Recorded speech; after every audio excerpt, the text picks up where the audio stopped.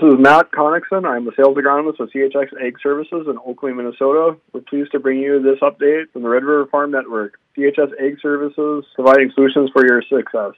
Wednesday Farm News on the Red River Farm Network. I'm Whitney Pittman along with Sierra Doctor and Randy Conan. Today, to start things off, we have Harvest Hotline brought to you by the North Dakota Mill, Amity Technology, and Ag Country Farm Credit Services.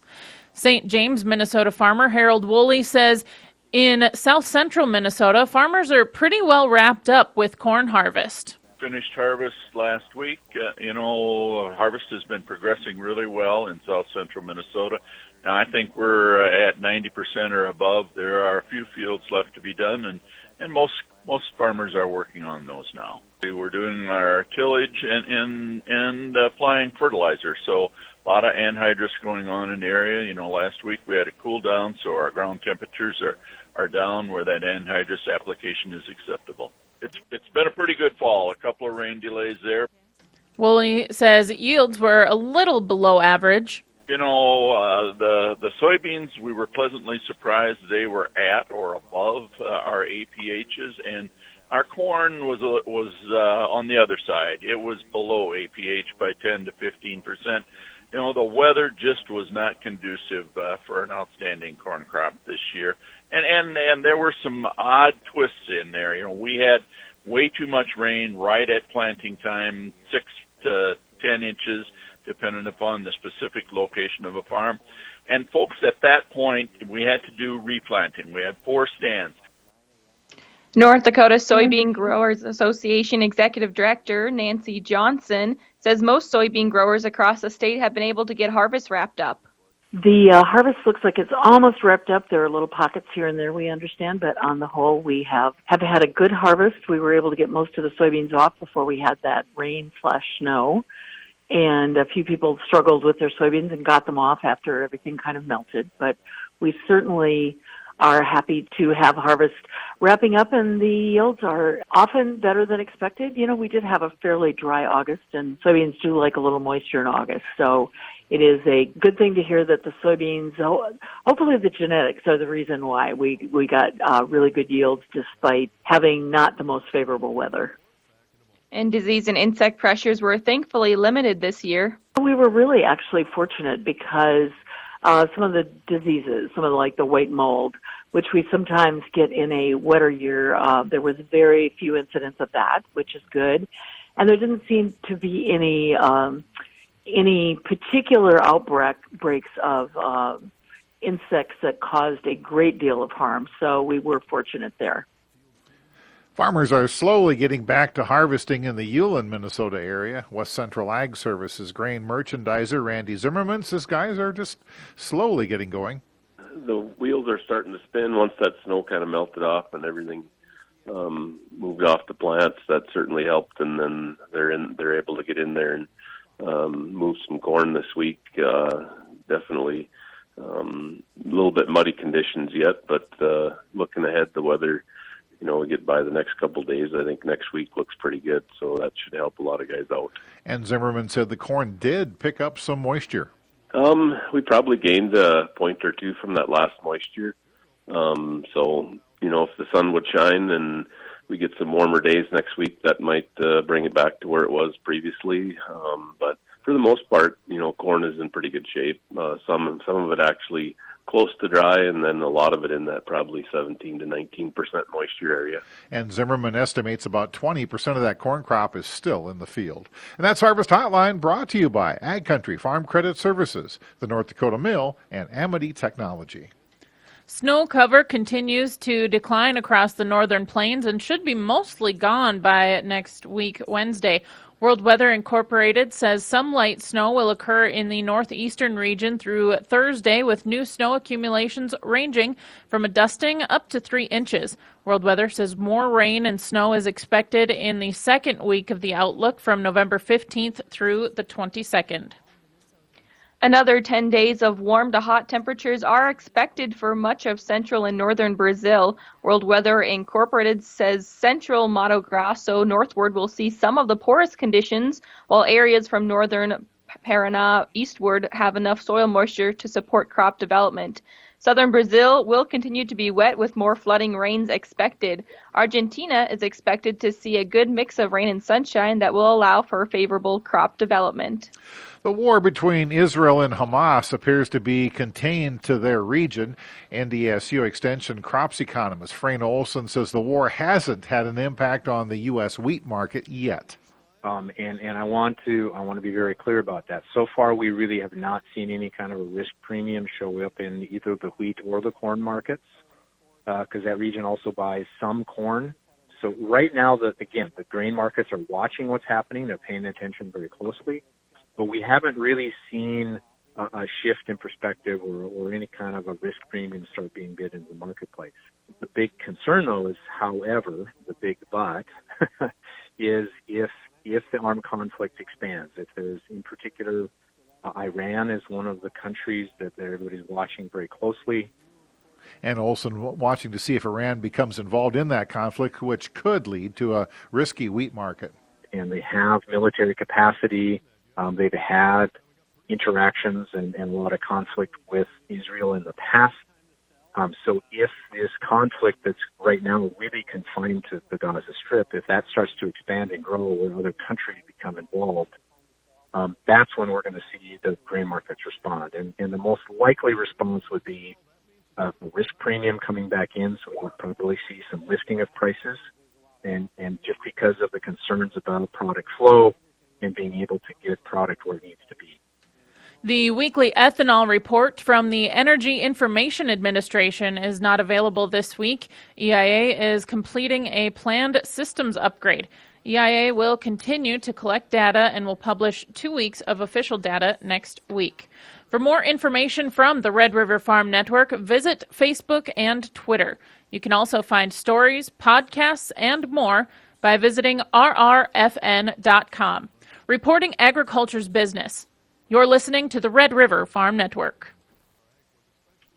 Wednesday farm news on the Red River Farm Network.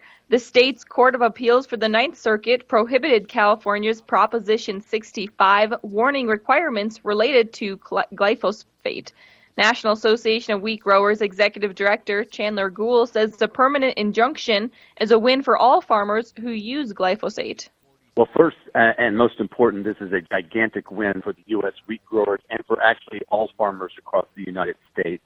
This permanent injunction on California's Prop 65 is making sure that we do not have to put a misleading and false label on any product at end use that had glyphosate used during the production system.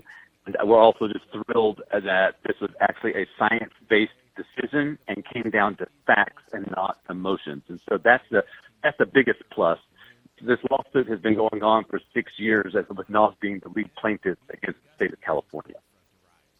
Gould says there was no scientific backing that showed glyphosate was unsafe for crop use.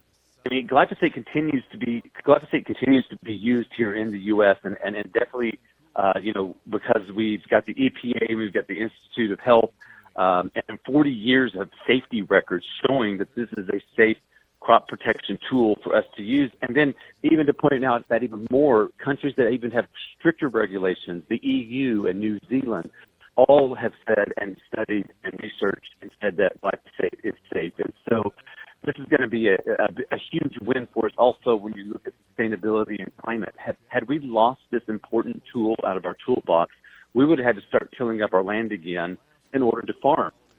Warren, Minnesota farmer Denise Olson has hired 2 H-2A workers each year on a contract from March 1st through December 31st.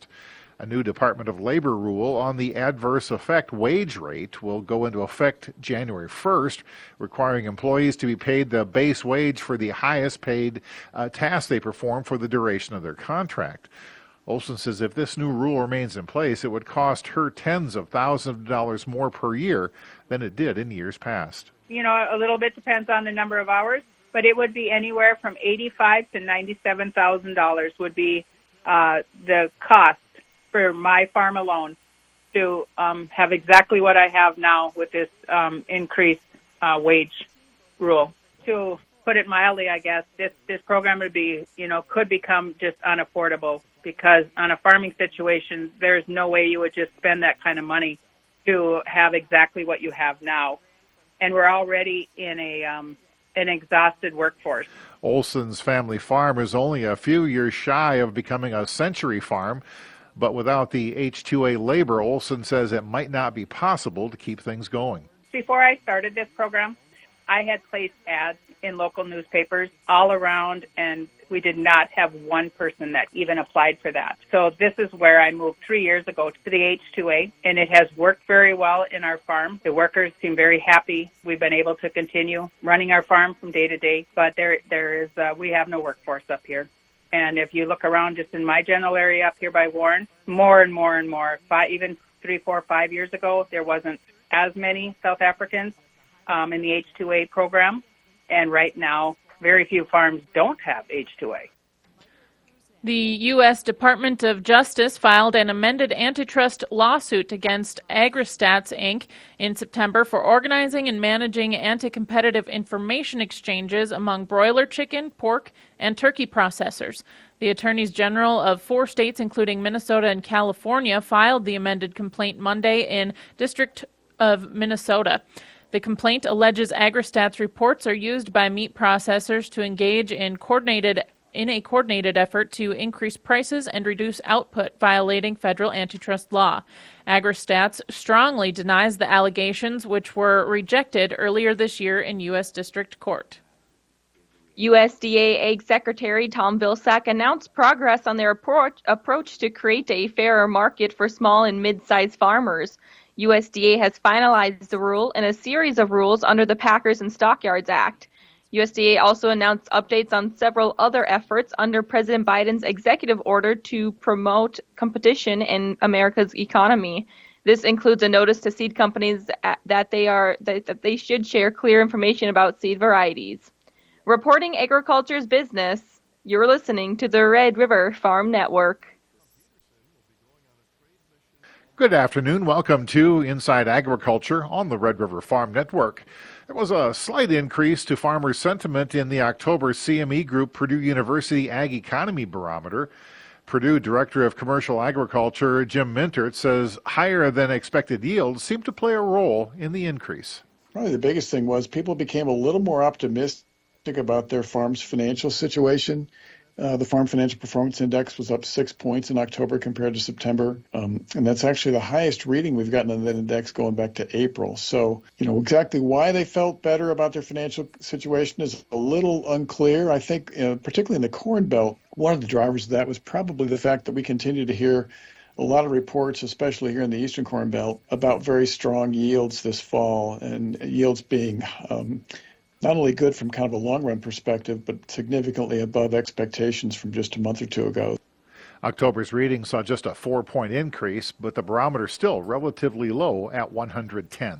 Although I have to say, from the time that we conducted our survey in September versus October, there was an improvement in the prices, particularly on the soybean side. So that combination, I think, made people feel a little bit better. But, I think it's important to keep the broader perspective in mind. It's not like people are telling us it's great, right? So with an index reading of 110, keep in mind the base for the barometer is the fourth quarter of 2015, the first quarter of 2016, which was the beginning or early days of a downturn in production ag. So with an index reading that's just 10 points higher than that, it's not like people are telling us it's great. It is, but it was a modest improvement compared to a month earlier. A look at markets before we leave you. Minneapolis December wheat 11 higher at 735 1/4. March 9.5 higher. Chicago wheat 20 higher at 590 1/2. Kansas City 20 1/2 higher at 653. December corn 6 1/4 higher at 474 3/4. March 5 3/4 higher. January soybeans a penny 3/4 higher at 1364. March penny higher. And live cattle, December futures trading 67 cents higher at 179.42. February live cattle $1.10 higher. Feeders, November futures $1.97 higher at 234.20. January feeder cattle $1.77 higher at 232.60. December lean hogs $1.30 lower at $71.60. February lean hogs, $1.32 lower at $74.70. You're listening to the Red River Farm Network.